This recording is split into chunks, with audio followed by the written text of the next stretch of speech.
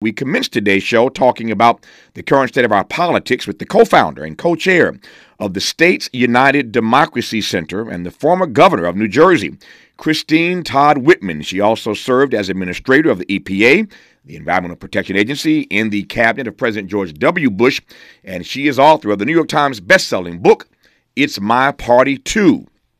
I could add to that introduction that once upon a time, Christy Whitman, Tim Russert, the iconic host of NBC's Meet the Press, and yours truly, she's laughing already. So Christy Whitman, Tim Russert, and yours truly competed on an episode of Celebrity Jeopardy back when the legendary Alex Trebek was still hosting the program. Just don't ask me who won that episode. Don't ask me who won. But I am pleased to welcome Governor Todd Whitman to this program. Governor, how are you today? I am very good, Tavis. I must say, I was never been more nervous in my life than before that thing. Well, that makes two of us. I don't know about you, but I could not figure out how to make that buzzer work. That buzzer just it kept jamming on me. It felt like key. Yeah. And Tim came out the blocks. I will tell you this: Tim Russert, the late great Tim Russert, came out the blocks pretty quickly, figuring that buzzer thing out. But once you figure out the buzzer thing and your nerves settle, Jeopardy's not such a bad thing to do. I had a great time, as did Governor Whitman, I'm sure. I know Tim Russert did, and each of us raised some money for our various charities. So it was a lot of fun that night on Jeopardy. And as I look back on it now, of course, we've lost Tim Russert. Nobody did it better than Tim. Whether you're Republican or Democrat, you have to acknowledge he was the best at those Sunday morning programs. Tim Russert is gone. Of course, Alex Trebek, of course, is now gone. So as I get older, or as I say, more chronologically gifted, I look back on these moments, and I'm grateful for so many opportunities I've had, and that was a great moment in my life to be hanging out with you and Tim on the set of Celebrity Jeopardy with Alex Trebek. What a great moment. Thank you for this time. Fun. Yeah, it was a lot of fun. Thank you for your time. I'm glad we got an hour. A lot to unpack in this hour. Let me just start with this. You wrote this book, It's My Party Too. What year was that? You recall? 2005. 2005. I would not have that title now. That's exactly where I'm going. So the book is called It's My Party Too, TOO. How might that book be different today? If that was 2005, looking at your party today, what might the title be? It's not my party anymore. Wow. I mean, it's not. It's so totally changed from something that had some principles in which I believed to something that has become a cult around one figure. It's just not recognizable to me. Just getting started. That's a great opening line. I want to interrogate that and a great deal more. I'm glad I have the governor for the hour. Again, former governor of New Jersey. Speaking of New Jersey, there are a couple other people from New Jersey who we know nationally. I want to get her take on. Christy Whitman hopefully will feel comfortable commenting on another New Jersey governor, former governor. You know I'm talking about. He's in the race for the presidency right now on the Republican ticket, Chris Christie. And, of course, Bob Menendez, senator from New Jersey, is in some trouble. So one Republican, one Democrat. We'll ask you about both of them. But I'm not done interrogating yet this notion that this is no longer her party. We'll talk about that and a great deal more. And, of course, we'll get into the work that she's doing at States United Democracy Center. And there's a question, for starters, right there. Are we States United? What is the state of our democracy? A lot to interrogate. Glad I've got it for the hour. You're listening to Todd Whitman, former governor of New Jersey, right now on Tavis Smiley. Hope, agency, dignity. This is Tavis Smiley. Can you dig it? Come on! Sounds different, huh? This is Tavis Smiley. This is Tavis Smiley in conversation with the former governor of New Jersey, the former head of the EPA, Todd Whitman, who I'm honored to have on this program today in our first hour. So, Governor, let me jump right in. You said it. Let me follow up. What happened to your party? Well, it happened over time, and actually I link it back really to when they separated the incoming freshmen in Congress. It used to be Republicans and Democrats would all get their briefings together. They'd get oriented together, and they got to know one another. And then all of a sudden the decision was made to separate them. Nope, Republicans are going to go off on their own. And that started the break. And then it was all Newt Gingrich. It was when he was head down there, and when he was the leader in the House, the Speaker. And then he also said, and every congressperson should go home on the weekends, which meant that you didn't have the same opportunity that you'd had in the past to get to know your fellow congresspeople. And, it's pretty hard to hate somebody you're sitting next to when you're cheering on your kids at a baseball game or a football game. Mm-hmm. You get to know them as people. But we lost that. And so everything's become ever more partisan. And, Travis, you may not believe this. I find it, every time I say it, I find it hard to accept. There are 500,000 elective offices across the country, all levels. In any given year, 70% of those are uncontested. The voters only have one choice. There are no two people on the ballot. And of those, 5 to 10% those offices are never filled. And that's just wrong. And what happened was turnout on primary elections was about 10%. And people got lazy. We got lazy. And we thought, well, it doesn't really matter. And then when it's only 10% of the eligible voters who are making those choices, they're the most partisan. They tend to be more on the extremes. And you get to the general election, people say, no, I don't like any of my choices, so I'm not going to bother to vote. So the average voter turnout until recently in Congress was 34%. And we think we've done a bang-up job for president at 55, 56%. And we let it happen to ourselves, and we've got to take it back because our democracy is in danger. Those numbers are worth interrogating. Trust me, I got 3 or 4 questions I want to ask about those numbers. I'll put a pin in that for the moment. I'll get to those numbers, though, because, again, there's a lot there that I want to give you a chance to unpack. But since we're talking about Congress, you're talking about Congress. Give me your view, your read of the current Congress under Mike Johnson. Dysfunctional, in a word.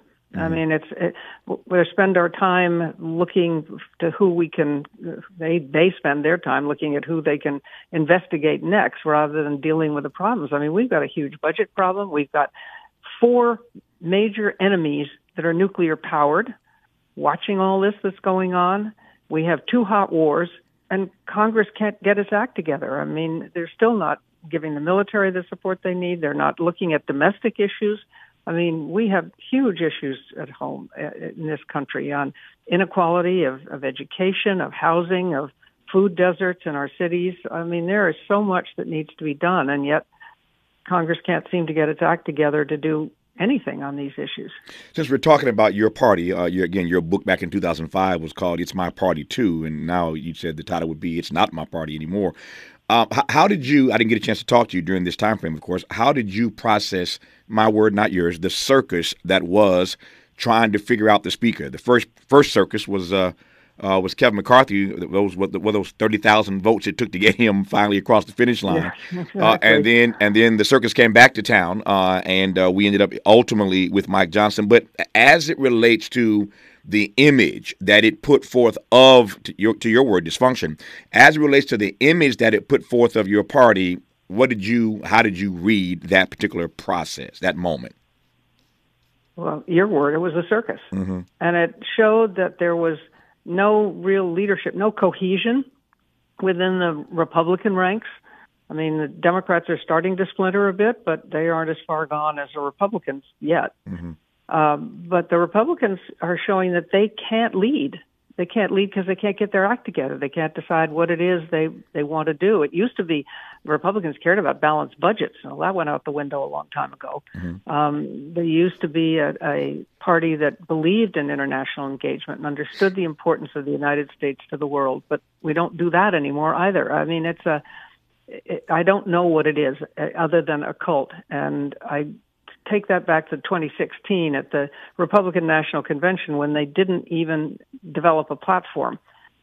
They said it was 2020. Mm-hmm. They didn't do a platform. So you didn't know what they stood for. They stood for whatever Donald Trump told them they stood for at that particular moment. Yeah. I got some Donald Trump questions as well, so we'll get to that as well in this hour. You see why I need an hour to talk to you? So much to cover, and I need time. Yeah, there's a lot. There is a lot. There is a lot. Let me come now to a question I want to pose about our democracy. It seems to me that in any democracy, ours or any other on the globe, you have to, at the very least, have a strong two-party system, at a minimum. You have to have a strong two-party system. We'll come in a moment to whether or not there's room for a third party in this country and what you make of that. But it seems to me that for starters, for a democracy, you have to have at least a two-strong party system. What happens? Excuse me. What happens in the years to come if this party, whether I like its policies or not? What happens in the future, as you see it, if we don't stabilize, if they don't stabilize this party, if they don't get their act together, and we continue headed down the rabbit hole that we are now? What happens to our democracy if the two-party system doesn't work? Does that make sense as a question? Yeah, no, it does make sense. Our democracy is very fragile, and it's right at the edge now. I mean, we are in danger of losing our democracy, and I will tell you, if Donald Trump gets reelected, believe what he's saying. I mean, he is telling everybody he's going to do away with the Constitution. He's going to talk about weaponizing something. He's going to weaponize the Justice Department to go after people who've criticized him. It's a scary, scary prospect. It's something that I believe we have got to wake up to and we've got to pay attention to. And people who say, oh, he's really not that bad or he's not going to do it, he is. He will. Yeah. And that's something that really scares me. Why do you think your fellow Republicans, even those running, of course, against him, they say this, they say that. We'll talk about Chris Christie in a moment here.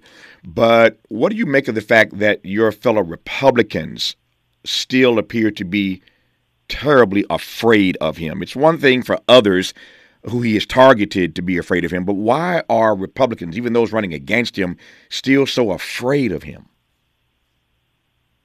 Because of what he can muster and his supporters. I mean, these are people we saw on January 6th who were willing to take the law into their own hands and were willing to act out violently. And that's what people are afraid of. They're afraid, and they're afraid also of the power of his people who come out and vote. They do vote. They are focused, and they will defeat candidates. That's what's happened. You look at the average return rate of Congress is 98% because the districts are have been so gerrymandered. It's 98%, and yet when there were 10 Congress people who voted for the impeachment of Donald Trump, and only 2 of them made it back to Congress, and that was from Washington. They were from Washington State, where they have a kind of a different system. So, I mean, it's clear that this is what will happen to you. So if all you care about is keeping this job, because this is how you define yourself, and you like whatever perks come with it, then you're not going to do anything to upset that group, because they will come after you and they will unseat you. Yeah. As you know, politics is cyclical, and as you also know, having been in it for so long, today's story changes in 24 hours, and tomorrow it's somebody else. Today it's you, tomorrow it's somebody else. That somebody else today who's getting all the headlines is Nikki Haley. Right. And at one point, there were many who thought that she'd never break out of the pack, and I'm still not suggesting that she's broken out of the pack. It's clear to me that there are 2 people who are essentially running for second place. That's Ron DeSantis and Nikki Haley.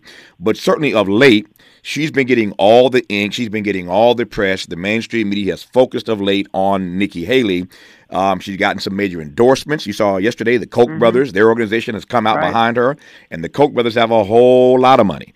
And so they've come out now behind her. So it appears that Nikki Haley is starting to get some traction. Obviously, she's a woman. What do you make of Nikki Haley at the moment? Well, she is breaking out, and she is the one of all of those who stand a chance to be second, because I don't think anybody's going to beat Trump. She, to me, is the most sensible. I don't agree with her on a number of policy positions, but as far as someone who would protect our democracy, I believe she would. And I think she'd be a much more sensible. Certainly, anybody's better than Donald Trump. Yeah. On the Republican side, I will say that, but almost anybody. Yeah. She is more toward the center than the rest of them, really. Would the other former governor of New Jersey, Chris Christie, be better than Donald Trump? Yes. He would be, without question. But I don't think he's going to break out either. And the Koch endorsement for Nikki Haley means a lot in terms of money. I don't think the average person knows or appreciates what the Koch brothers can do in an election cycle, but they certainly give her a lot of momentum, and they'll unleash a lot of money for her. But I still don't think you can't underestimate the passion of an acolyte when you have a movement like Trump's movement. I mean, they are. It's Jim Jones all over again. They drink the Kool-Aid if Donald Trump told them to. Yeah. Why do you think Chris Christie has not broken out. And I asked that because I'm not necessarily a fan of Chris Christie, but as politics goes, he's a pretty good retail politician. You don't become governor of New Jersey a couple of times, as you well know, without being relatively good at that. So he knows he knows retail politics. He's good on television in terms of interviews. He knows how to get his point across. Former federal prosecutor, et cetera, et cetera, et cetera. And yet, for all of that, he has not been able to break out. Why do you think that is? I think it has to do with the fact that right now his main focus has been just attack Trump. And he hasn't been as strong as I think he could be or should be on the issues, what he'd do differently. But then again, people aren't listening for that. They seem to, what people seem to like today, the average voter, is the personality rather than the policy. Mm-hmm. If they cared about policy, we wouldn't have the people we have in Congress. But he is a personality. That's my point. No, he's a personality, but his personality is too close to Trump's. Mm-hmm. To be enough of a difference. Even though he's attacking him now, he attacks him in the same way that Donald Trump attacks people. Right. I get it. So it's not enough of a difference. Yeah, if you're trying to be Trump Jr., they don't need that, right? They've already got Trump Sr. So I take your point. So let me circle back now to this question about independent parties. So we established earlier, you and I agree on this, I think, given what you said, that in a democracy, and I call this an experiment in democracy, we ain't quite perfected it yet. We're still working on it. No. But you have to have at least a strong two-party system but for years now we've been talking about, others have tried, of course, to launch a credible, stable third party. That's happened on the right. It's happened on the left, and yet nothing has really stuck. At this moment in time, Joe Biden is facing a number of persons running against him, Cornel West, Bobby Kennedy, Robert Kennedy. So there are a couple of independents running against him. We're still waiting to see, although I'm personally not waiting, but we shall see whether or not Joe Manchin becomes the candidate. Now that he said he's not running for re-election to the Senate from West Virginia, thank God for Jesus. I'm happy about that, all the stuff he's held up in the United States Senate.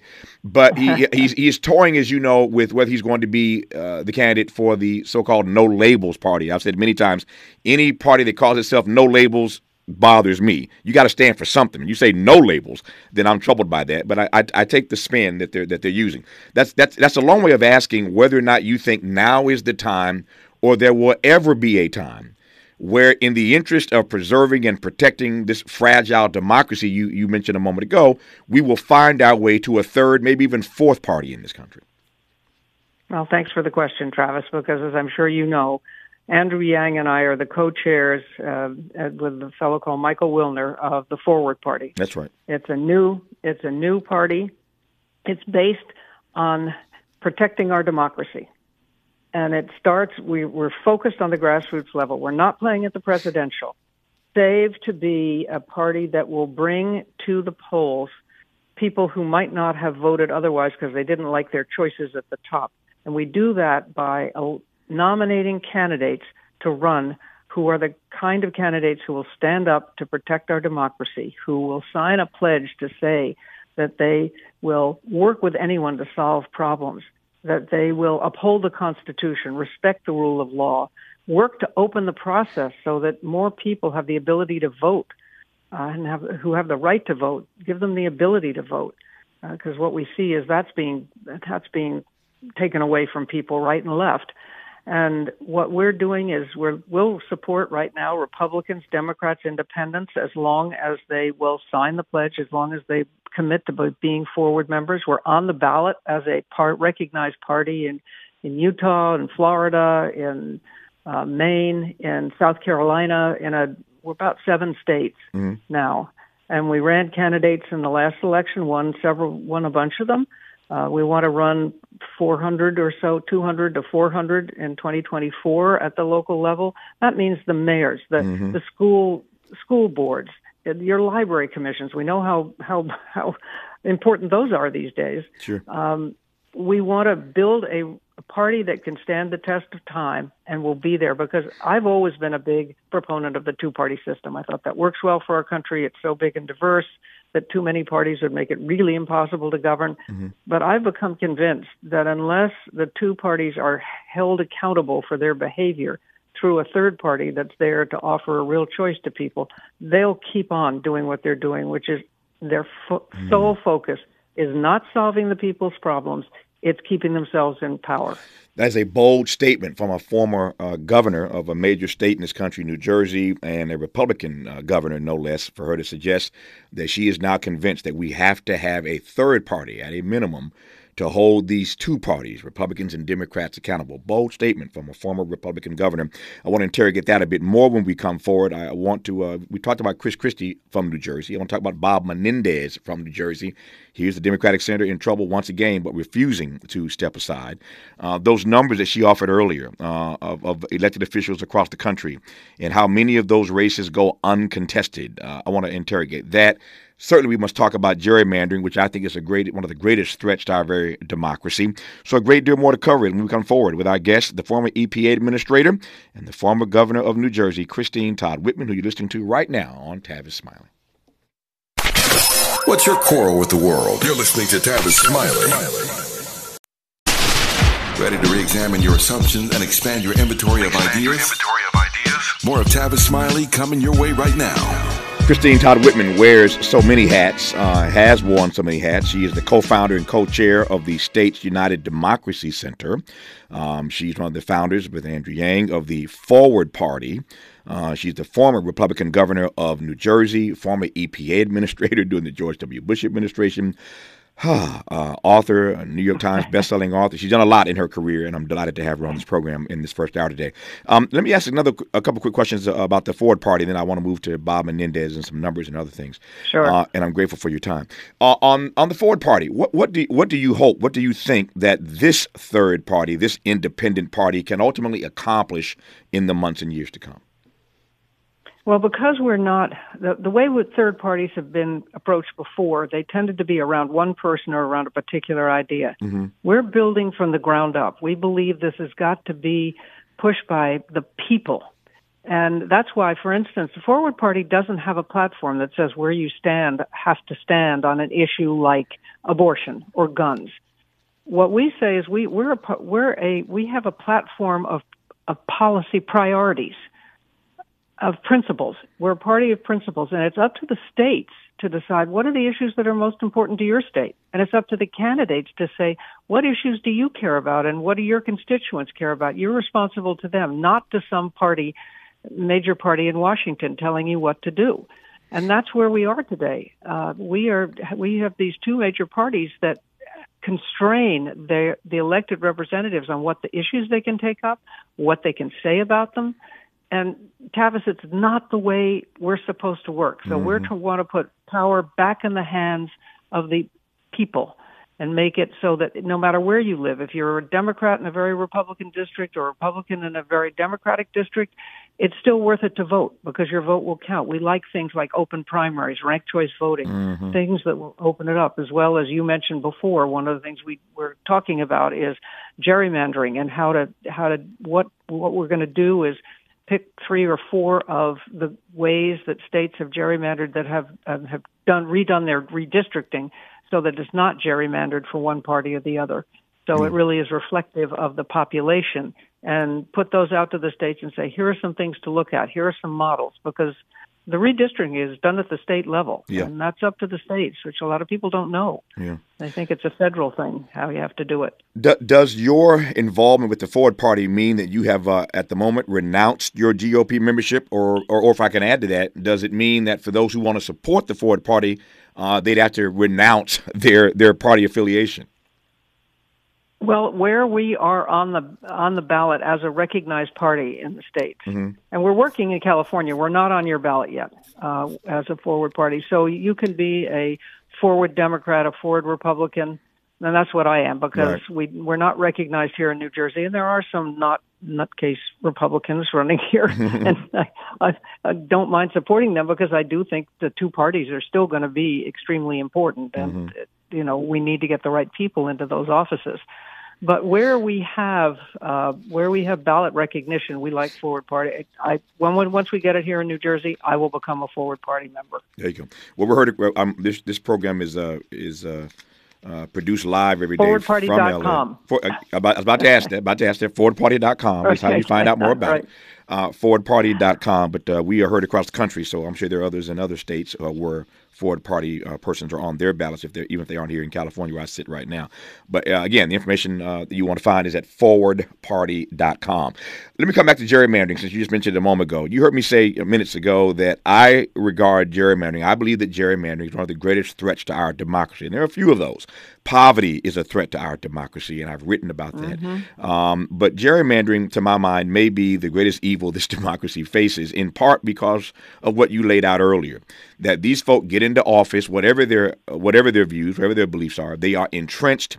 They stay there forever. They are oftentimes uncontested. And so, to my mind, gerrymandering is a huge threat to the future of this democracy. Your thoughts specifically on the issue of gerrymandering and the danger that it represents?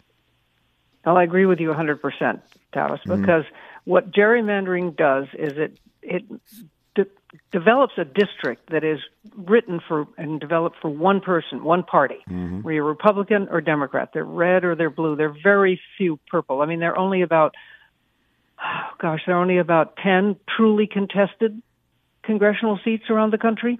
I mean, it's appalling. Let me pause for a second. I don't mean to cut you off. I just want to make sure the audience heard what you just said. We know from our civics classes there are 435 members of the House. There are 100 members of the Senate. And you just heard the governor say that there are really only about 10 contested seats in the House. That is shameful, Governor Whitman. That's shameful. Absolutely. Yeah. Absolutely. That's that 70% of the 500,000 elective offices that are never filled. I mean, that are one party, that you only have one choice. It's one party. I go to the ballot. You go to the ballot, and all you see is the one party candidate. And that's wrong. That's why Forward is so focused on developing this at the local level, getting people, because they know if you tell them, look, we're working to change Congress, they'll say, right, good luck with that. That's been tried how many times? But if you say your school board, your library commission, your mayor, your council, your state legislator, your attorney general, your governor, those are the ones who are making the decisions that most immediately impact your life. And that's where we want to make a difference. And people recognize that, and people come to it. They like the idea. When you hear the data that you've just shared with this audience, one doesn't have to wonder or even ponder why we have gridlock in Washington. If you have that many people in Washington who all have safe seats and only 10 of them are really contested, that gives you a pretty good idea about why we can't get anything done in D.C., because these folk know that whatever they do, whatever they say, however they vote, they're not going to be pushed out. I mean, look at what it's taken to get that guy. What's his name? George, the crazy guy out of New York. George Santos. George Santos. Look at all that it's taken. Exactly. Look at all that it's taken just to get him pushed out. And he's a joke if ever there was one. So once you get in there, it's hard to get you out. Somebody once said there's a highway in, but a sidewalk out. You can get in there pretty easily, but it's hard to get you out of there. So I take your point, and that data sort of underscores that. When we come forward, I want to come to the point you just made a moment ago about the work that the Forward Party is doing, as I would put it, down ballot in these local elections. Tip O'Neill, former Speaker of the House, once famously said, as you know, that all politics are local. All politics are local, and he was right about that. What's been fascinating for me is the way that Republicans have just outflanked and outmaneuvered Democrats on these down ballot races. They understand the importance of advancing their agenda by getting folk elected to school boards. I could just start and stop with that. When you talk about banning books and all the nonsense we're talking about every day, it's because Republicans have outflanked, they've outmaneuvered, they've outstrategized Democrats. I'm unapologetically progressive, but I'll say it. Democrats got spanked on this issue because Republicans get the importance of these down ballot races in ways that Democrats don't. So Democrats win at the national level, but they get killed oftentimes at the local level. The Forward Party understands that. I want to interrogate that and a bit more when we come forward with Christine Todd Whitman on Tavis Smiley. Interrogating and unpacking. That's what we do around here. You're listening to Tavis Smiley. Who do you trust to get at the truth? Tavis Smiley. That's who. The conversation continues right now. Christine Todd Whitman, why do you believe that Democrats have been out-strategized, outflanked, just outmaneuvered when it comes to these down-ballot races? Republicans have done an amazing job, I hate to say that, on the school board races and other races. They're killing Democrats. Yeah, no, they are. It beats me. I mean, you'd think that they would figure this one out. It was one of their leaders who pointed it out, as you repeated earlier. Mm-hmm. I don't understand it. It started really with the taxes when mm-hmm. they started organizing around that, mm-hmm. and then they just figured it out. This is where it's where people care, and it's building the farm team for the big one, and that's what they've been doing. They elect those people they go to school board, and the next thing they're on the county commission, then they're in the state legislature, and then they go to Congress, or they go to the other thing. They go to the courts, and they have got a lot of very conservative justices and judges who are being elected around the country, and that's going to be with us for a very long time. Yep. What's your read? Yours and your read, my read may not merge on this. I don't know. I'm just going to ask, since you mentioned it. What's your read of the Supreme Court at the moment? Well, I've never known a court that was as activist as this one. Mm-hmm. The Supreme Court usually waits for cases to get ripe and then get appealed up to them. Mm-hmm. This time, they're actively looking. They're reaching down and pulling out these cases that can allow them to really reverse longstanding laws mm-hmm. and precedent. It's amazing, and it's very worrying. Yep. I think we have some people on the court who are did not have the judicial temperament that they should. Mm-hmm. That was nicely put. I have said repeatedly, I love to remind this audience that the Supreme Court chooses the cases they want to hear. It's not some lottery. It is a lottery to some extent, but they get to choose the cases they want to hear. To your point, they reach down and find the stuff that they want to opine on, to make the statements that they want to make. They bring those cases up, and the rest, mm-hmm. as we say, is history. But I can't say it enough to remind people that we're in this mess because they choose the stuff they want to hear to advance the agenda they want to advance. I digress on that. Let me ask you quickly about Bob Menendez. I'm ambivalent about this, and let me tell me why very quickly. I'm ambivalent because I believe in fundamental fairness. I believe in due process. I believe in presumption of innocence with every fiber of my being. Presumption of innocence, fundamental fairness, and due process. And yet, Bob Menendez can't keep himself out of trouble. So I don't know how to read this, Christine Todd Whitman. Well, unfortunately, and I agree with you 100%, you can't say that one person should have the right of a fair trial, but another person you condemn immediately. The minute a charge is brought, you assume that they're guilty. It's just that he's been around the track so long, mm-hmm. and there have been so many of these that you have to say where there's smoke like this, there's fire.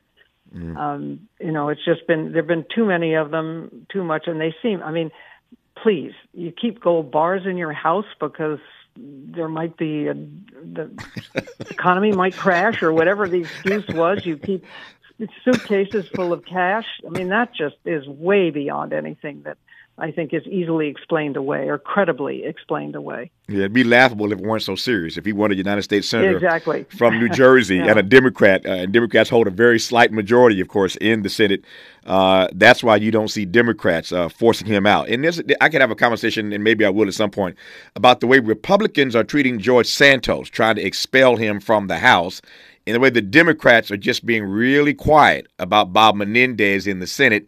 There's a conversation there, perhaps somewhere down the road. When we come forward, our remaining moments with Christine Todd Whitman on Tavis Smiley. For all the freedom-loving folk, this is Tavis Smiley. I feel like freedom. By Pfizer. Smart talk for curious people just like you. You're listening to Tavis Smiley. Our remaining moments now with Christine Todd Whitman, former governor of New Jersey and co-founder and co-chair of the state's United Democracy Center, former EPA administrator, and now one of the founders of the Forward Party. I've enjoyed this conversation immensely. Let me close with this. You have many legacies, as I just mentioned a moment ago, Christine Todd Whitman, but one of them is what you did with the pension fund. You've got a legacy in New Jersey regarding the pension funds. I'm curious as to your thought about what needs to happen as the 65-plus population continues to grow in this country. Well, first of all, that is an obligation, as I've said all along, that we have to our workers. If we're going to make any changes, it has to be made on people who are not part of the system yet. And you have to be real in your actuarial assumptions of what it's going to take, because what's going to happen is like Social Security. Mm-hmm. I know people object the minute you say anything about changing Social Security, but I think if you told somebody who's 55 or 50 that they wouldn't get Social Security till they were 65, but you'd get it because it would be there, they'd welcome that. Mm-hmm. You wouldn't have to go that far. You'd do 60, but so you wouldn't start taking it down before. It's one of those things where we've got to be real. We're going to run out of money. Mm-hmm. And the pension funds also should be protected. They should not be spent on anything other than what they were designed for. And that's to provide service to those people who have worked hard in government, and it's what they've earned. Yeah, you have a legacy, as I said. You are beloved in the state of New Jersey for what you did on pension funds, if nothing else.